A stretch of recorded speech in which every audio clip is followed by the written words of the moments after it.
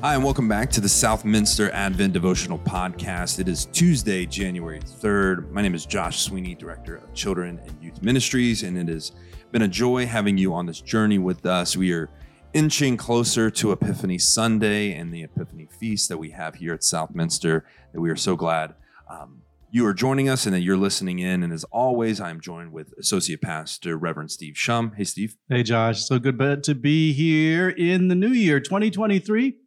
I'm a little bit sad. Getting to the end. Well, getting to the end. Our Advent journey is just about over. It's been fun doing this every day, sitting down with different folks, learning about who makes up this community and thinking through another person's lens about the Christmas holiday and now the new year going towards Epiphany. So this has been great. It's good to be here today. We are in the week of service. We went through our 4 traditional Advent week themes, and now going towards Epiphany, we had faith and now service, and we have Jenny Miller sitting down with us this morning. Welcome, Jenny. It's good to have you here. Thank you. It's good to be here. And thinking about service, so Jenny is here at Southminster about every Sunday, but those who come for worship may not see Jenny unless they have a little one in the nursery, because Jenny works as one of our nursery care providers in the nursery. What's your official title? Nursery care worker. All right. Well, Jenny's a nursery care coordinator, so she's over the entire program there. But you've been here at Southminster for quite a while. Do you want to say a little more and introduce yourself to folks who maybe haven't had a chance to talk to you on a Sunday morning because you were in that special place in the nursery? Sure. I've been here for many years. Coming to Southminster was like the end of a long search for a new church home. I immediately felt love and warmth of everybody here welcoming me. And I had a bad experience a few years ago at another church, and I just didn't know if I wanted to continue. And I always still believed in God, but just the pressures and things that come with other churches of things that they think you should do and shouldn't do. But none of that here at Southminster. I've loved it from day one. And we're so glad you're here, Jenny. So glad that you're a part of the Southminster life here at church.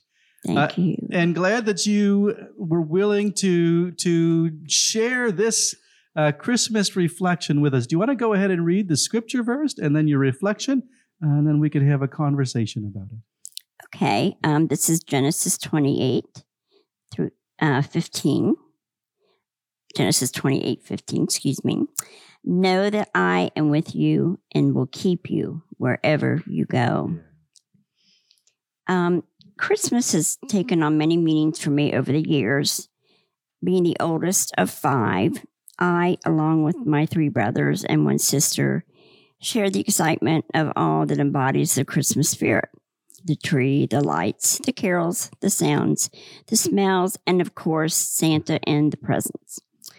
I did not like, however, the torture that my parents put us all through on Christmas morning every year. Once all 5 of us were awake, of course, we always woke up before everybody else, the yearly punishment began.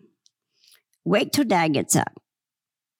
Wait till he goes to the bathroom, puts on the coffee, and starts the Christmas music on our stereo.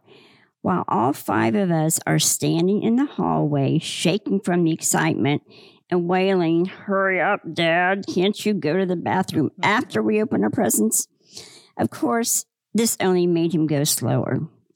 To make the situation even worse, we had to line up youngest to oldest. And guess who was in the back of the line? Well, I survived this torture over the years to realize the true meaning of Christmas. As a family, we didn't attend church regularly, but I went with my dad when I was younger. So I knew what Christmas was all about, the Christmas story and all of that. And once all 5 of us went off our separate ways, Christmas was still pretty wonderful. But that excitement I felt as a child wasn't there. We would all get back together for Christmas and exchange presents with each other. And it was fun seeing the family open their gifts and their reactions to their gifts, especially the ones that I bought. Then Christmas really changed when my niece and nephew were born. And that excitement and everything that I had as a child, I kind of lived through with my niece and my nephew. But there was still something missing. Then in 1978, I became a Presbyterian, and for the first time, I felt the real joy of Christmas, understanding the birth of Jesus and the reason we give and do what we can to help others feel that joy of what Christmas really is. I realized my happiness around this time of year is not about what is given to me, but what I can give back to others. And now as I reach older adulthood, I have lost several people in my life whom I have loved and cherished, friends and family who have been a big part of my joy of Christmas. I miss them all more at this time of year, but I know I will be with them again, and my joy for Christmas will be a joy that I will celebrate every day of the year. Yeah, that's great. Thanks so much for that. You're welcome. Jenny. One of the things that I thought as you were reading, it just popped into my head. I bet you are a good gift giver. I know enough about you, Jenny, that you'd like to take care and are meticulous and thoughtful. I bet you think through what each person would like. Yes. And is that part of the joy of giving gifts then? Oh, yeah. Seeing, the reactions. Oh, my gosh, I was looking at this a week ago and, you remembered and, for family and for friends. So, that's the big kick for me. Yeah. I loved your reflection. I can definitely attest to that, quote unquote punishment, oh my gosh, let's hurry up. So, and it was only my sister and I, so adding more, could be. But I think for me, what stood out and what I would, want to kick around a little bit more is, in 1978, you wrote, then in 1978, I became a Presbyterian. And for the first time, I felt the real joy of Christmas. What was it about that year, about that kind of time in your life?